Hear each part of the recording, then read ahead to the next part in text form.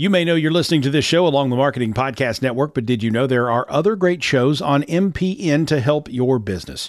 Christy Heiler hosts a fantastic podcast called Own It. Christy, tell us more about the show. Own It is all about celebrating women and non-binary advertising agency owners. We talk about buying out of the Boys Club of Advertising because less than 1% of ad agencies are owned by women. And where can people subscribe? You can find the podcast at untilyouownit.com. We're also on the Marketing Podcast Network at marketingpodcast.net. And of course, you can subscribe wherever you get your podcasts. You heard her. Go subscribe. You may know you're listening to this show along the Marketing Podcast Network, but did you know there are other great shows on MPN to help your business? Robbie Samuels hosts the On the Schmooze podcast. Robbie, tell listeners what to expect from the show. Since 2015, I've interviewed entrepreneurs who overcame challenges to achieve success in their field or industry. Tune in to On the Schmooze to listen as I ask deep questions to elicit untold stories about leadership and networking. And where can people subscribe? Find the show at ontheschmooze.com or on marketingpodcast.net, or just search for it wherever you get your podcasts. You heard them. Go subscribe.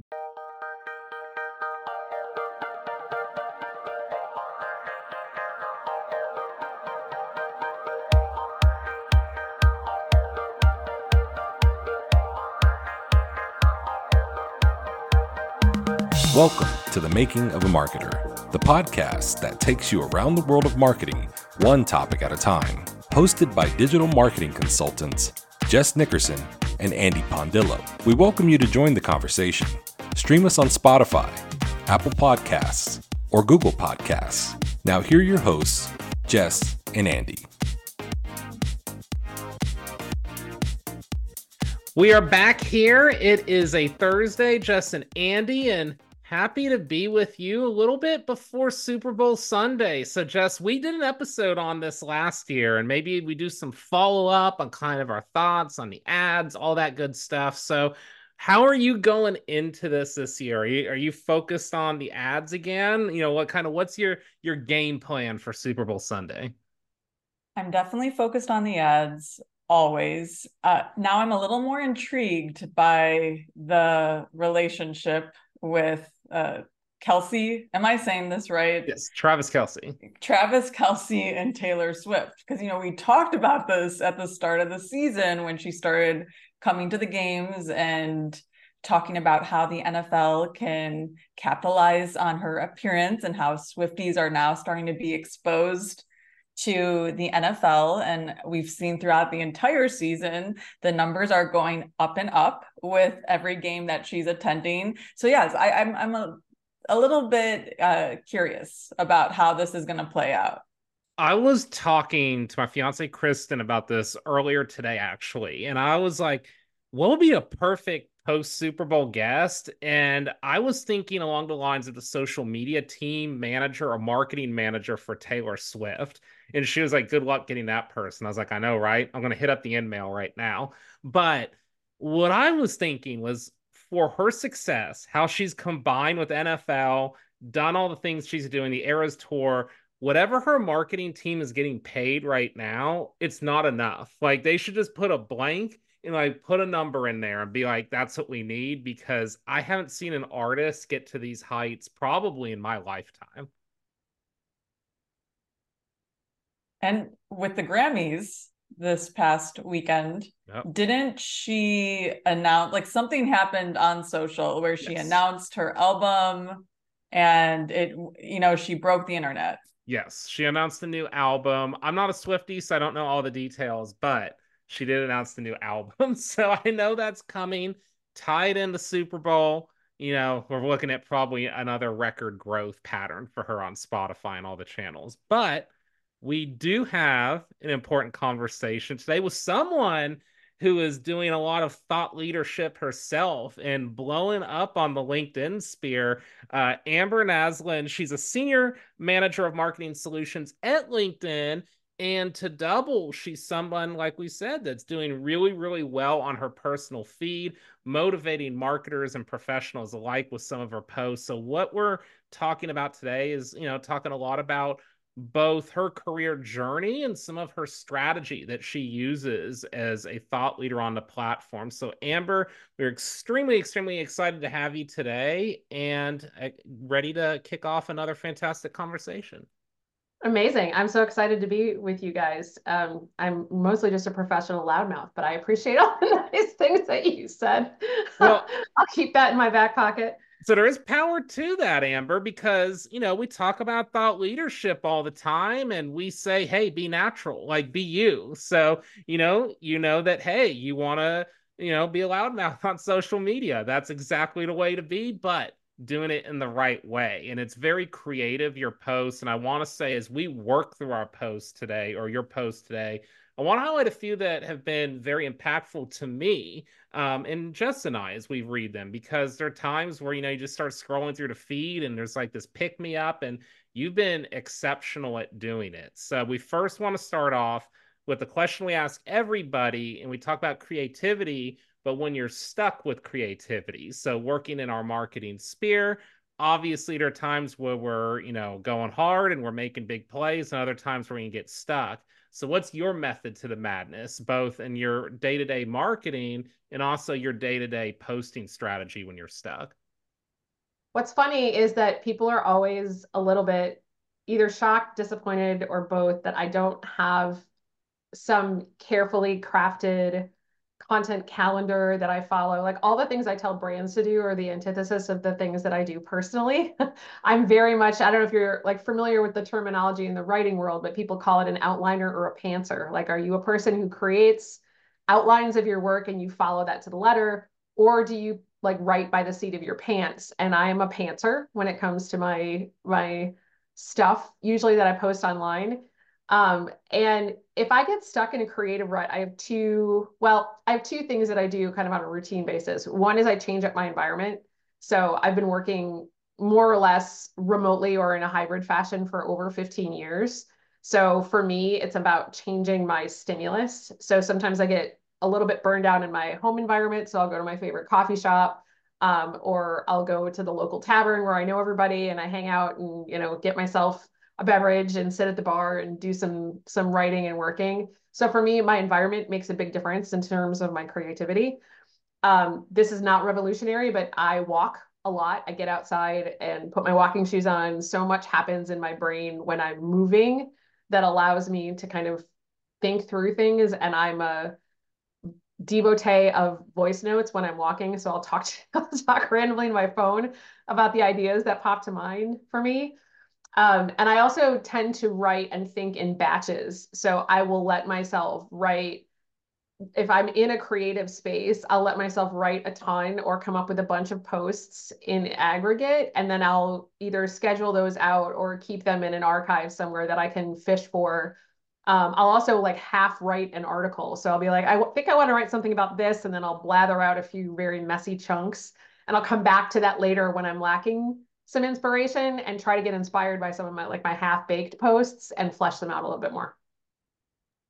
I love that, especially from a content creator standpoint. So, Amber, something that I've tried to do in my past working with social media managers is there was this era. We talk about the eras to where I'm so my style is I come from social media OG era of when we threw darts at the wall and saw what stuck. Jess always laughs at me, but how we started doing video content was basically we all shot the Blair Witch Project on flip cameras and saw what would go viral. So I still like that a little bit where ideas come at different points. You might be in different settings. When you have something, jot it down. It could be something big later on. Where I think now that, in this world, we've gotten so technical with, scheduling platforms, content calendars, all these things. I like utilizing them still, but I do feel there has to be some kind of mix. So I find it important though that we speak to this, that that's your strategy to mix it up and come up with these ideas, because I do feel like we have a lot of professionals that feel like that's not the way it's supposed to be done because it's not the way it's being taught. So it's important for leaders like yourself to speak to it. So I genuinely like that answer of just kind of mixing it up and finding those ideas as you go. And yeah. Oh, sorry. Go ahead, Jess. Just to double down on that, I love that Amber is saying, if you've got the creative flow, like you've got the energy, like continue going. Because sometimes I think we're taught like to ideate within certain constraints, which I mean, that's something that I teach and it's very impactful. But we can say, hey, get out as much as you can within X amount of time. And we don't necessarily think of the times when you're really flowing, you've got the energy. Well, like, why not just keep going? The reality is, in a life where I am a single parent of a teenager who has a lot going on, I have a professional day job that takes a lot of my time and attention. I have to tuck that in wherever I can. And sometimes the inspiration or the motivation to do things comes at really wild and weird times. Sometimes it's on the weekend, sometimes it's late at night, sometimes it's early in the morning. I personally can't afford to just be like, here's my hour during the middle of the day, because sometimes I'll just sit and stare at my computer and be like, nothing's coming. So I've got to capitalize on the moments where the juice is there and use that momentum to create, because I may not get another shot at it, sometimes for days.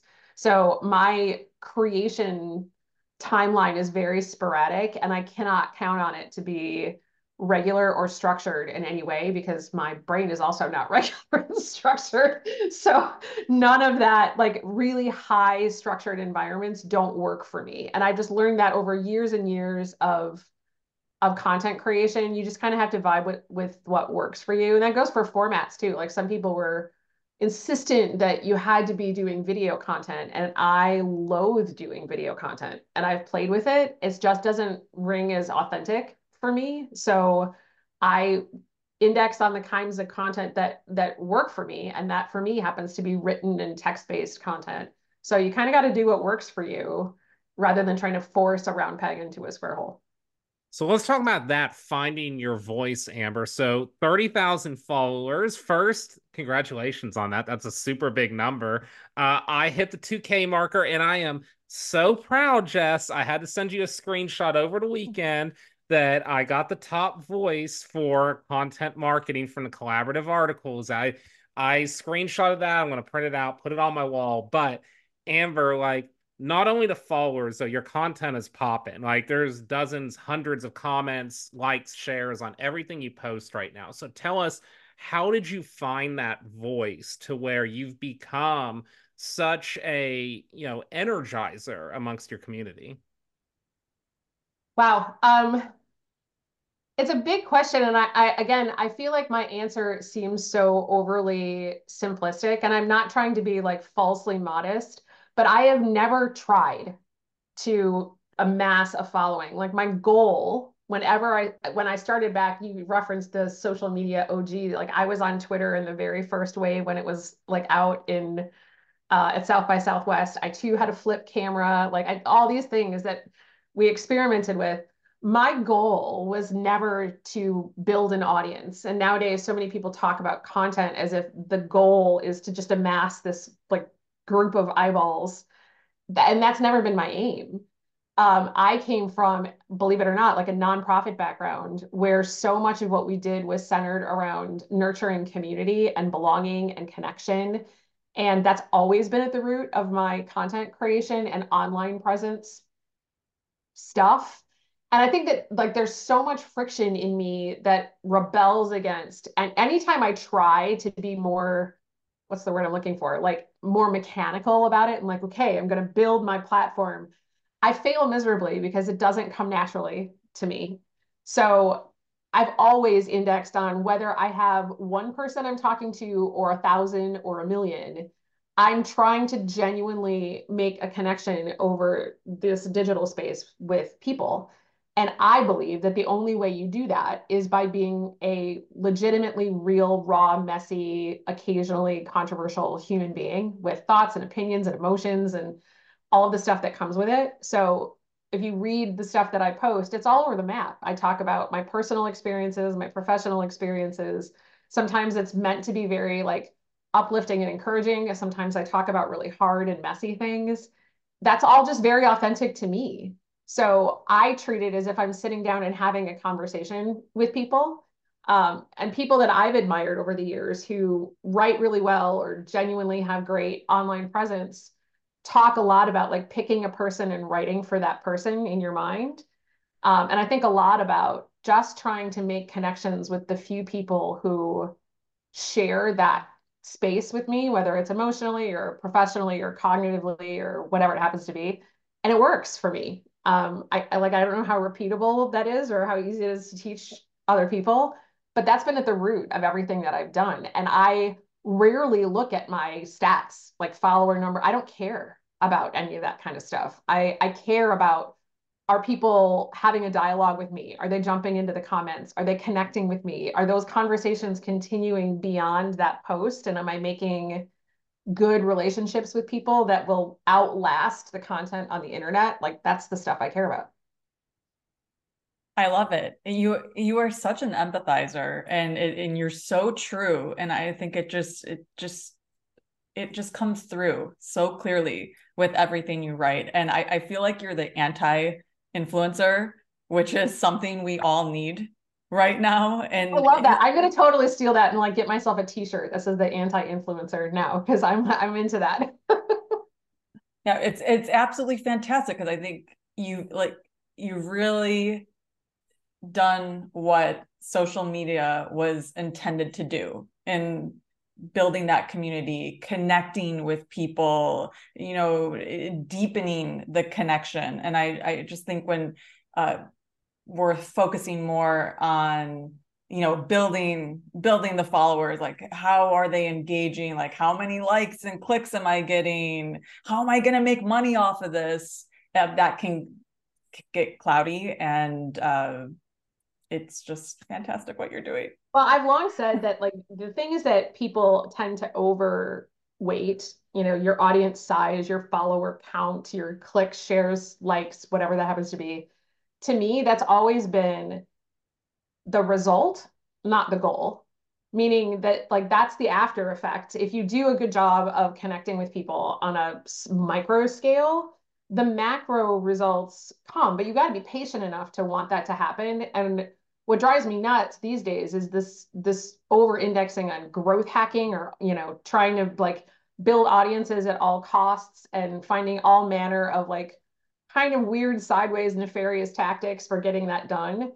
But I want to go back and be like, to what end? What are you trying to, why are you doing this? So like, what do you need 2 million people for? Is it just because you're trying to sell your course or monetize your platform? And look, as a marketer, I understand the importance of reach and audience and all of those things. But as an individual content creator, I think it's so much more important for my long-term credibility to be real about who I am and what I stand for and let the audience come that is the right fit for me versus just trying to amass. I jokingly call it like amassing eyeballs like baseball cards. Like I'm not just trying to collect people. I'm trying to actually build a community. And that means by default that sometimes my community is going to be smaller because I'm not for everybody. And I'm okay with that. That's a very interesting topic because I used to work with a lot of YouTube influencers in a past life, also a nonprofit life, but also it was a nonprofit blended with tourism. We had a lot of YouTube influencers, and I'm kind of just picked their brain. They was always fascinating to me. And one thing that stuck out to me is a lot of them knew it was a short game. They're like, hey, like I'm on top right now. I'm a macro influencer. I know I've got the audience, but these things come and go.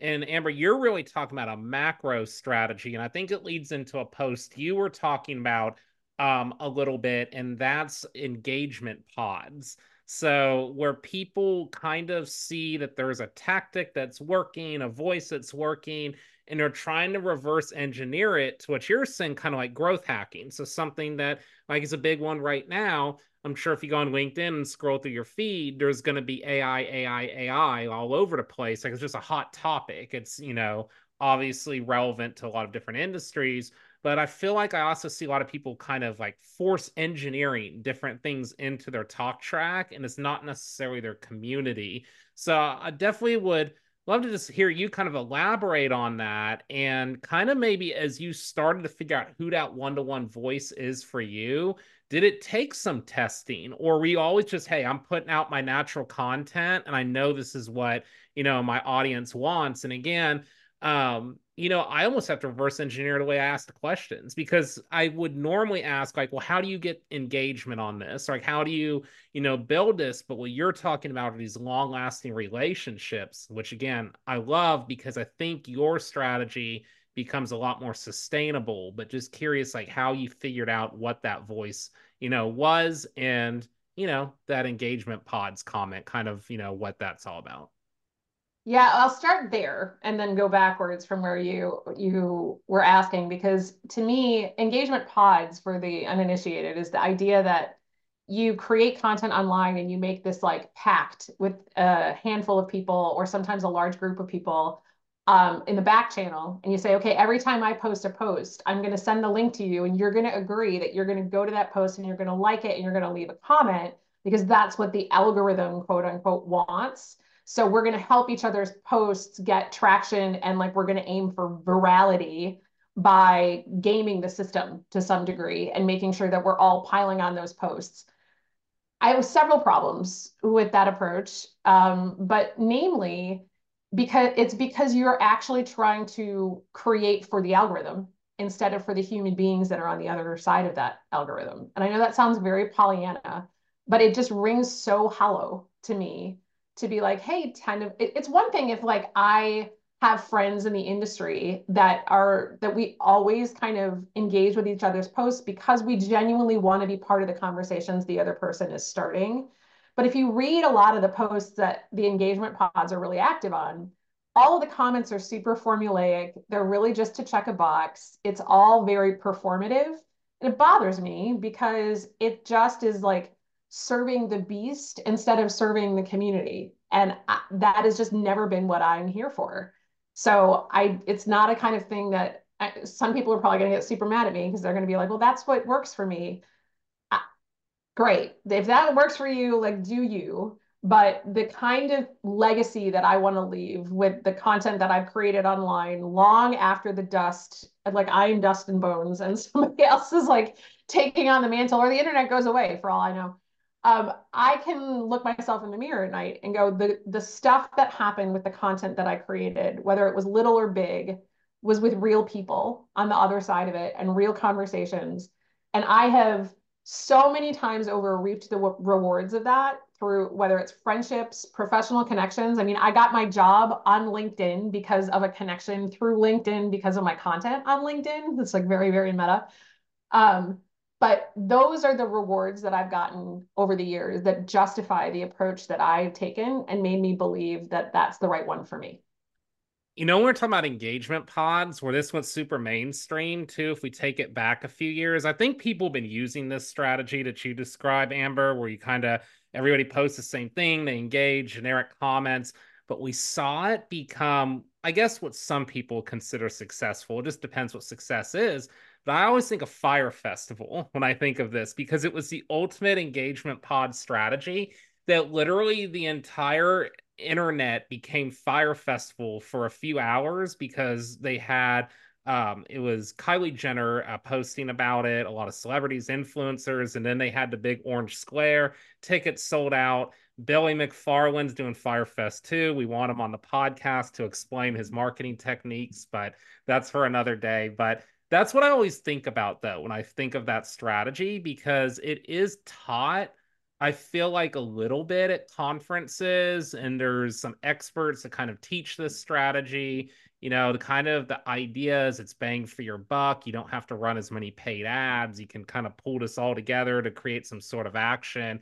But I think the thing we have to remember here is that they're trying to create some sort of business action. If you're looking to get on this platform and do something that's gratifying to you and you're a macro, I feel like it has to come off as natural. And that's where I feel like you're really getting at here, and why your strategy will last a lot longer beyond kind of that short stint that we see a lot of influencers have.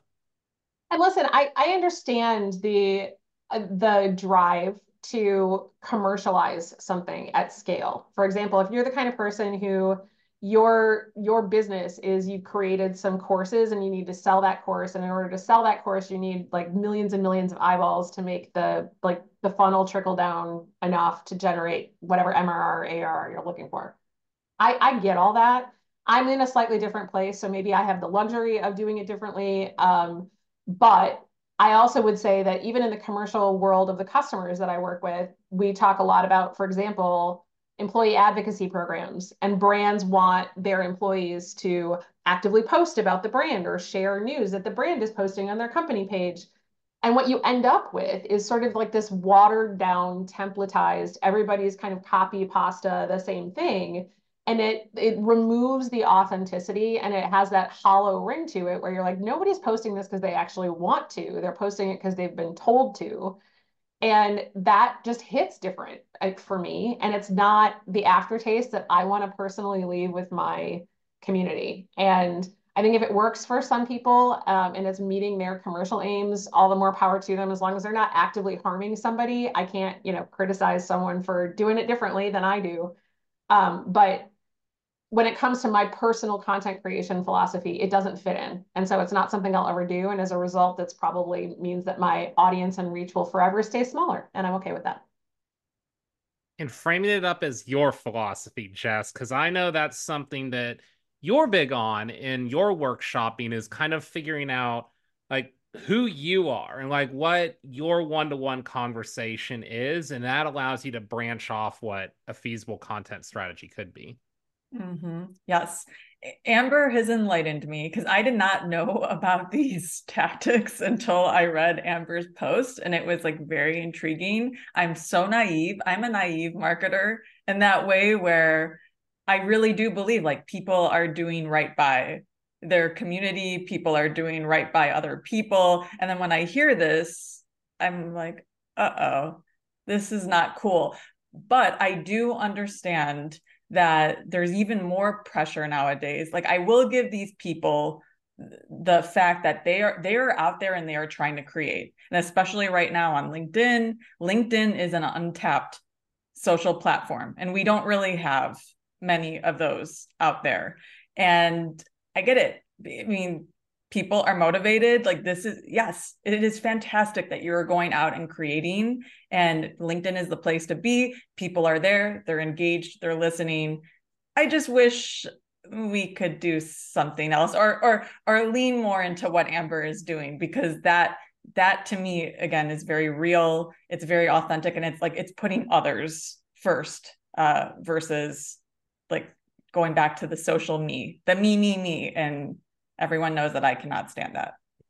Well, it gets back to what Andy alluded to before, is the pressure for quick, hard, and fast results, because you know that you may have a limited runway to like make an impact, or to derive some kind of commercial success from what it is that you're doing. And again, I'm coming from a very different world where I'm playing a long game. And the long game for me is about a slow burn over a long period of time. And it also frees me up to sort of follow my whims and my passions when they arise. And it doesn't tie me into one particular path, which is something that's very important to me as an individual content creator.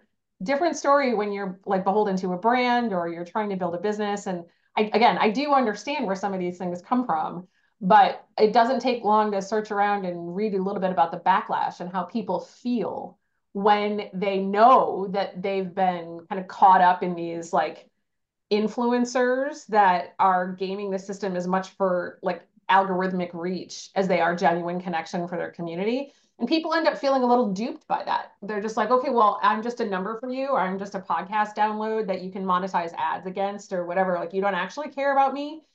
And that's just, again, that's not the aftertaste I want to leave with people. So that's what drives the way that I engage, that may be different than others. So let's talk about some of your content, Amber. We're going to work through just a few themes and different types of posts that you've done. And one that you hit on, very important in the marketing industries. You talk about imposter syndrome and kind of how you've dealt with it, but I think also relates again to who your user is. So if you kind of take us through some of those posts, what you've worked on in your personal careers, and maybe a way that you can bring that to the table and help the others who are listening.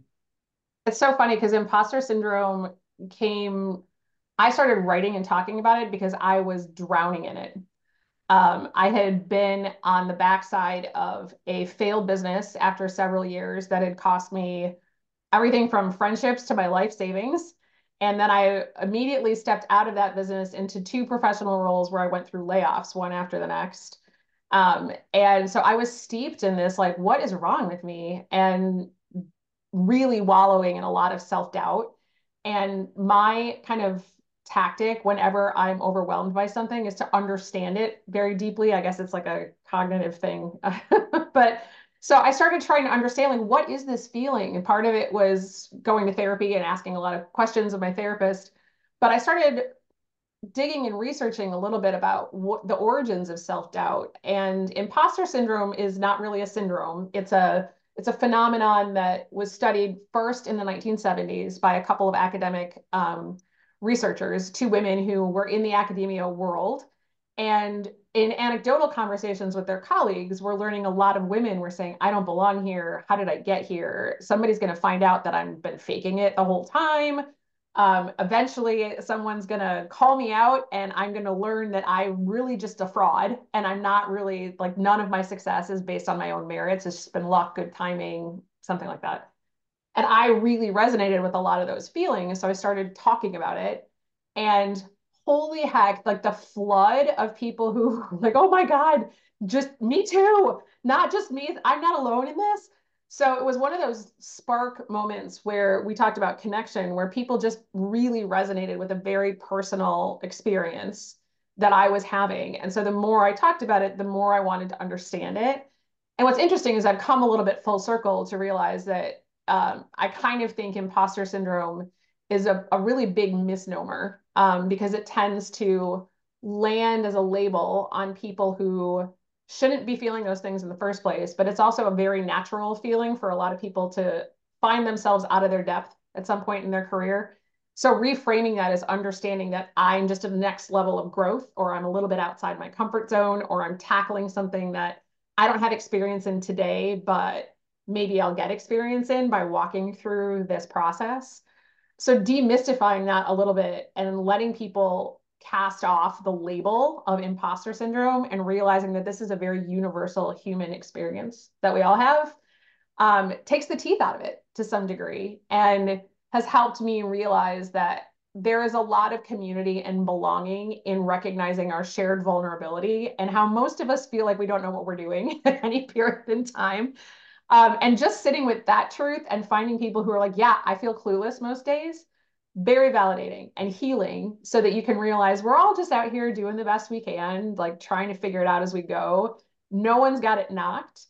And imposter syndrome generally is something that's thrown out around a lot in marginalized groups. So recognizing that not everybody starts from the same place or has the same advantages or the same privileges, recognizing that you're not an imposter simply because you started with fewer advantages than somebody else, or because you had a lot more headwinds in your face to getting to where you are. That doesn't mean you're a fraud. That means you had a very different starting line.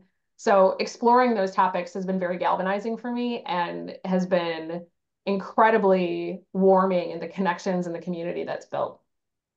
What makes me so excited about this, Amber, is you're speaking to this at a leadership level. And that's what I found is something where I read your posts and I've felt motivated reading these because I've had some experiences with imposter syndrome. I think, honestly, if you're in the social media game at all and you've done this for a while, I think we've all like touched on it, as you're saying, in different levels.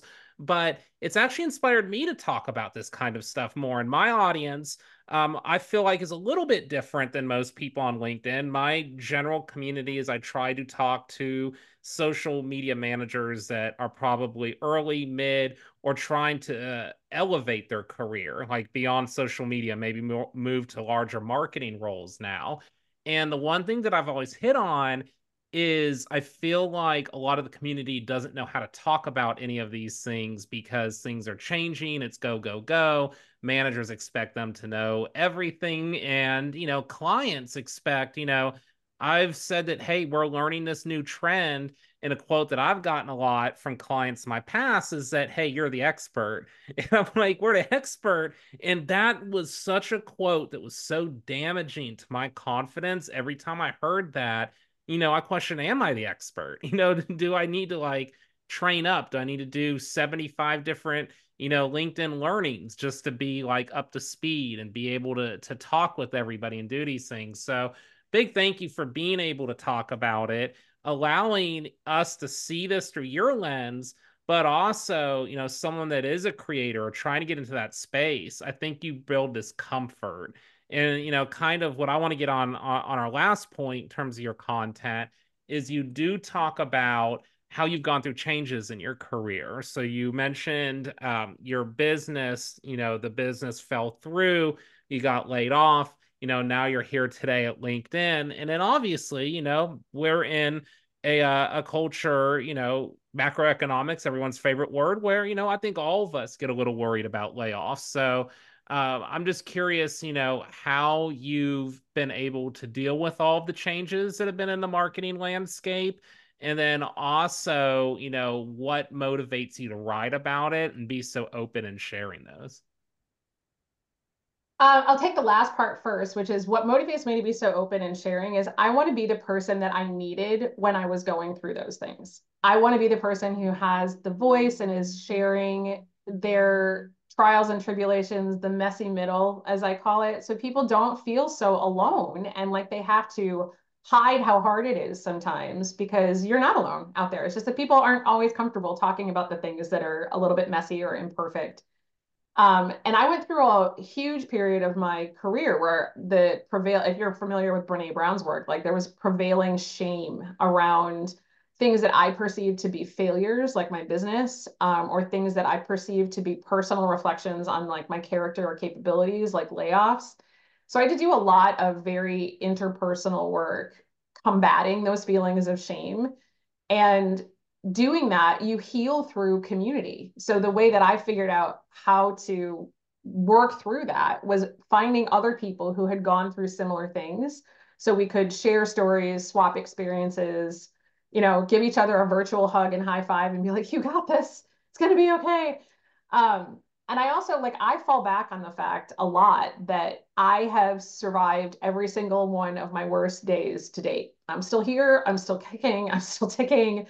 And it has sort of allowed me the existential freedom to trust that I can handle whatever twist is coming in the plot. So it gives me a little bit of resilience, and it gives me a little bit of courage and bravery to know that the things that are coming are probably no harder than anything I've already dealt with, and that I've managed to navigate those things okay so far, and that I'm trusting my own instincts and abilities to navigate them again if they come up. So again, the reason I talk about it a lot is because I don't want other people out there thinking they're the only ones struggling, they're the only ones feeling afraid, they're the only ones who encounter doubt. If I can be a part of sticking my neck out there to share those things so other people feel seen and less alone, then I think I've done something good, and I'm leaving the world a little bit better than I found it. Amber, I'm so interested to hear more about your perspective around the fear of failing, and you're talking about it as the shame that comes with it. And so tell me more, because I do believe that no matter what level you are, like what success you've obtained, there's always that fear of failing, taking a risk. So what did you do to get yourself in that position where you could take the next risk after your business failed? Some of it was by necessity. I mean, I had to take a risk. Like I'm a single parent and I have a daughter, and keeping like the roof over her head and the lights on and food on the table was a massive motivator for me. I couldn't fail her.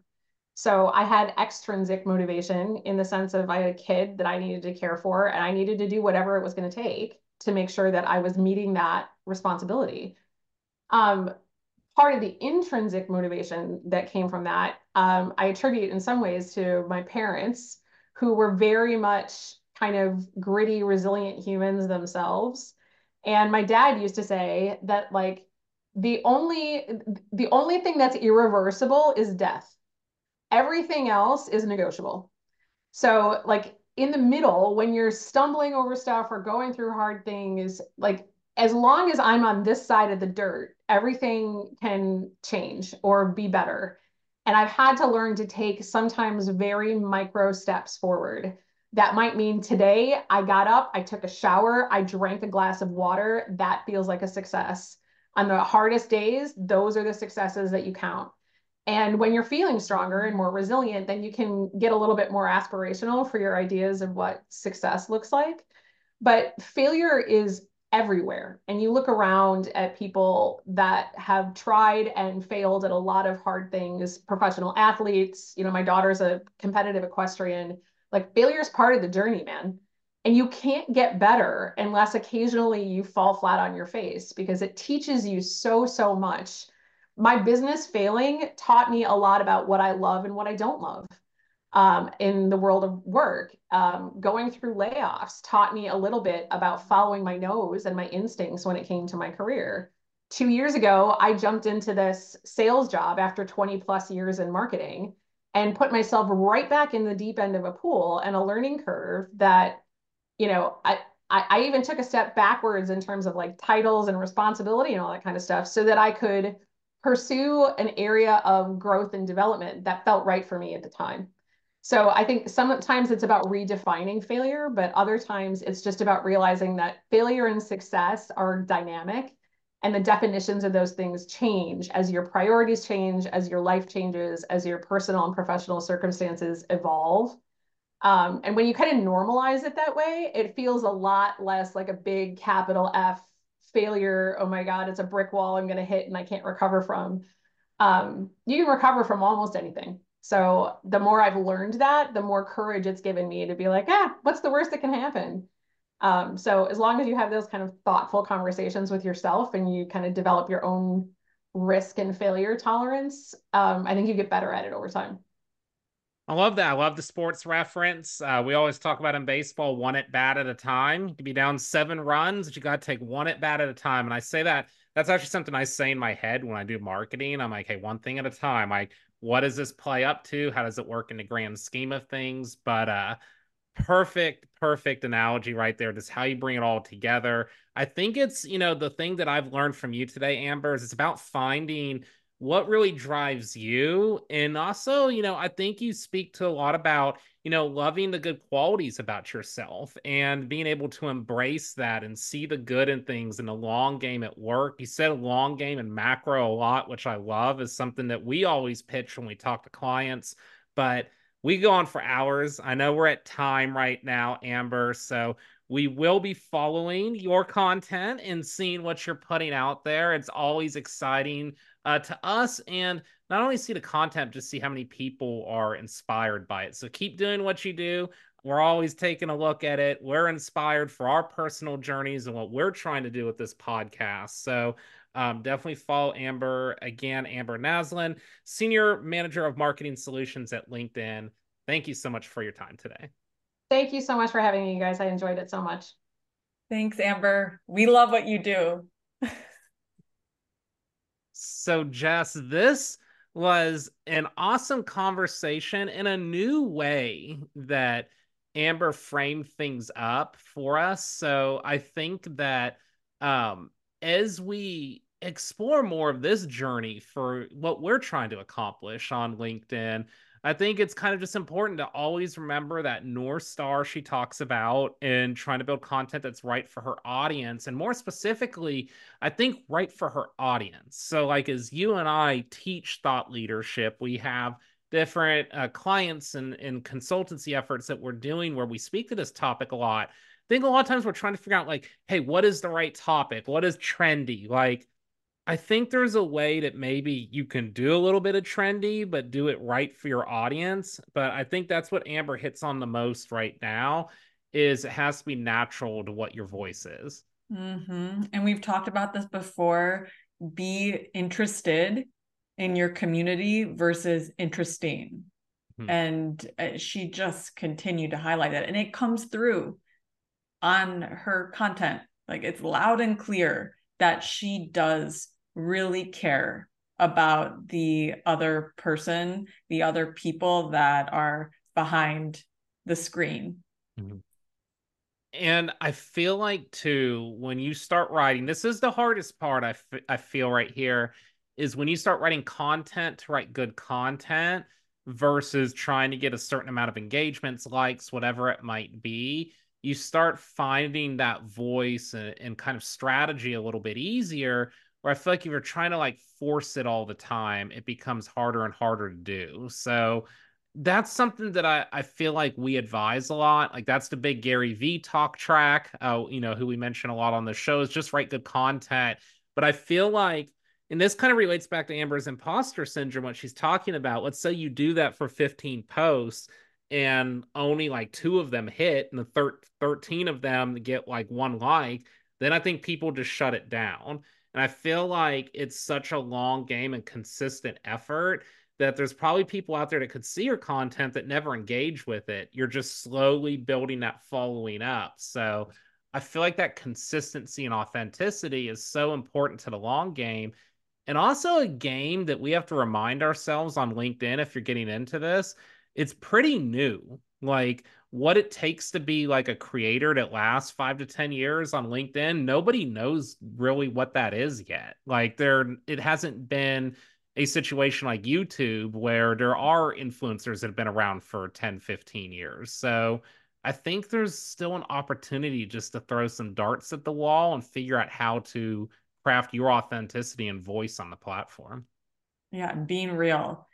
Amber reminds me of an actor in which we would go to that actor and know that, wow, they are so true to themselves. Like, this is the real deal.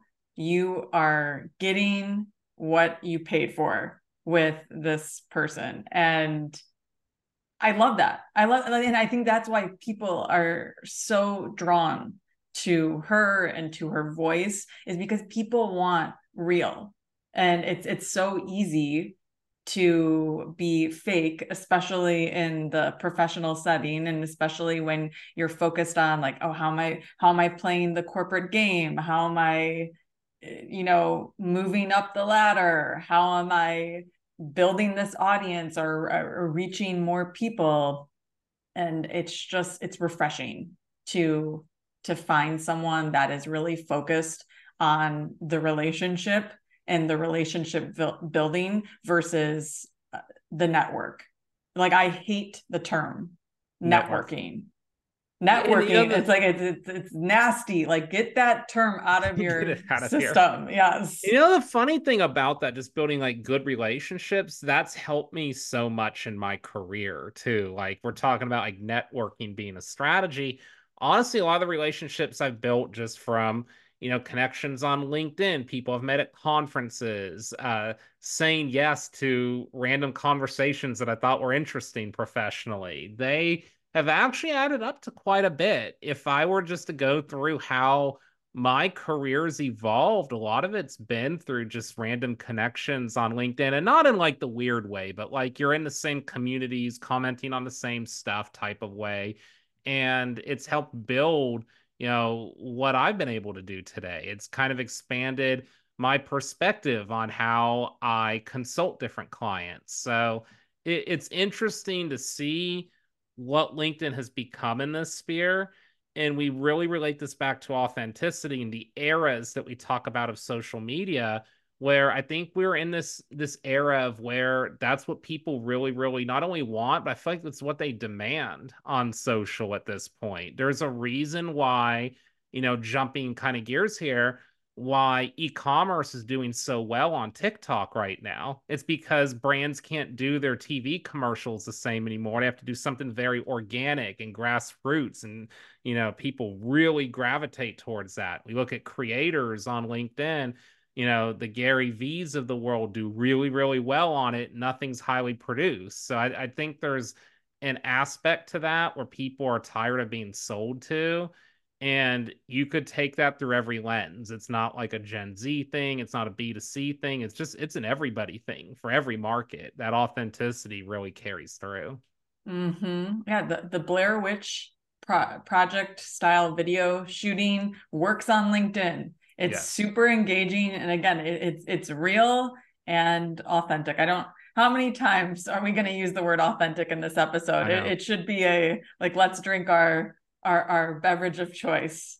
So would you support one of my other like dreams is like doing a found footage style horror movie and trying to capitalize on this authenticity? Yeah, maybe if we tone it down a little. Andy, you know that I can't watch any horror movies. I get scared very easily. I'm much more into like the romantic comedy, like you always watch comedies. That's how our household operates. But reading the Britney Spears book, that was going a little off the edge for me. So if we tone it, I'm open. I'm open to testing things, of course. I would love to do some like sort of marketing research podcast or like history lesson on the Blair Witch Project and how they made it a found footage, because it wasn't found footage. It was like not teenagers, like 20 somethings with handheld cameras running through the woods, and they made it really scary because it felt real and pretended it was real. Like going through some of the history of that. I just find that topic so fascinating because we see it in social media, again, like these eras that we go through, but the realness thing has been popular in entertainment for a long time, from horror movies to reality TV to, wanting to be in touch with an artist such as Britney Spears, or feeling relatable to an artist now such as Taylor Swift. So it carries over in this interesting format that I think is always just fun to look back on and kind of, retrain our brains that this isn't super new. So you just blew my mind again, Andy. I've never seen the Blair Witch Project. I thought it was real. No. I thought it was real footage. None of them are real. So in the horror movie world, the Blair Witch Project's not real, but they marketed it as real. So a lot of people thought it was. Texas Chainsaw Massacre is not real. Like, none of them are actually real, but they're based maybe loosely on real events at certain points. Okay, yeah. I didn't think like Texas Chainsaw Massacre, like those type of horror movies were real, but I don't know. For some reason, I thought this was like footage that they found in the woods. Okay. It's found footage that they created themselves with camcorders. But hey, we can all do the same thing right now with like iPhone, what is it, 15s or whatever it's out now. So they duped us. Yes, exactly. It's a marketing 101. It wasn't authentic in that it was real, but it was authentic into how a horror movie would feel if you were in one. So it did have that aspect. One other thing I'll bring up about Amber that I really want to double click on, because we're talking about authenticity. Like when we think about leaders today, and another reason why I think people gravitate towards Amber and why her message really resonates is because, again, when you're getting that realness, and compassion, like people want to approach Amber.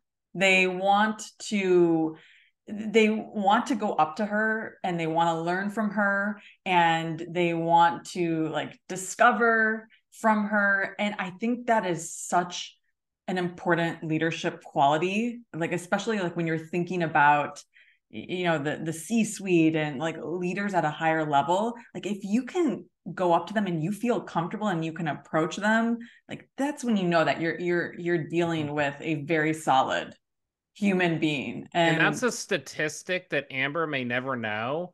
How many of those posts of her being relatable towards the people that she manages, does that help them want to come to her and, be comfortable talking about these different topics? It's something that I think is pretty nuanced in today's era, but just having that opportunity to know that your leader is thinking of these things is huge, because that, in my opinion, the community that I like to talk to a lot when it comes to social media managers, I can tell you the number one reason that they leave the positions they're in is they feel that leadership can't even have a conversation with them about what they do.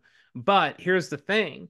Maybe leadership can, and maybe no one's kicking the tires on communication. What Amber is doing is it's allowing, people to see that, hey, this is someone where there's an opportunity for that, and she wants to grow the community that she's engaged with. Mm-hmm. And she wants to grow her people. Yes. That actually that would be a good test to see how many of her teammates or her direct reports stay on the team if they weren't making their quota. Yes. Like in that sales capacity. And that's the real deal right there. Now, from an organizational standpoint or a company standpoint, they may need to shift things up because you got to make quota. That's number one in sales, but that'd be really, really revealing to see. It would be fascinating because part of the game, an agency game, is you are taught to stay ahead. So if the agency just lost their top client, the game is you run. You start applying for jobs like yesterday. If the agency says the words merger, buyout, anything to that effect, you run, because they're going to bring in different types of people, offer different services. Things are going to get better before they get worse. So like these things, like company things, like they see a sign and then they jump. Now, I'm not saying there's anything wrong with that because that's everybody's personal career. But as a leader, if it's something like keep your talent and grow your talent, what is your message and how you handle things through those downtimes? Like, I think changes what, your employees might do. Obviously, there's other factors that, could go above them and how companies are handling layoffs, staffing, all of that. But at the very least, I think you give them that hope that they can make an impact where they're at right now. Or if it's not where they're at right now, you at least make their time a little bit more satisfactory to watch them grow in their career. And those, to me, are the best leaders that want you to grow in your career, no matter where that might be. Mm-hmm, absolutely. And I was also thinking too, Amber would be the most incredible type of leader to motivate and empower her people to like post more, to share their story, it's like we've talked about this as one of our like 2024 predictions, and how the employees really need to step up and employers need to highlight the individual brands, because it makes the collective brand, and it's going to be a win-win for everyone. So I could absolutely see Amber like leading the charge and encouraging her team, and then seeing the sales results as a result of like building the relationships and the trust and the realness through social media, and how customers then respond to the brand.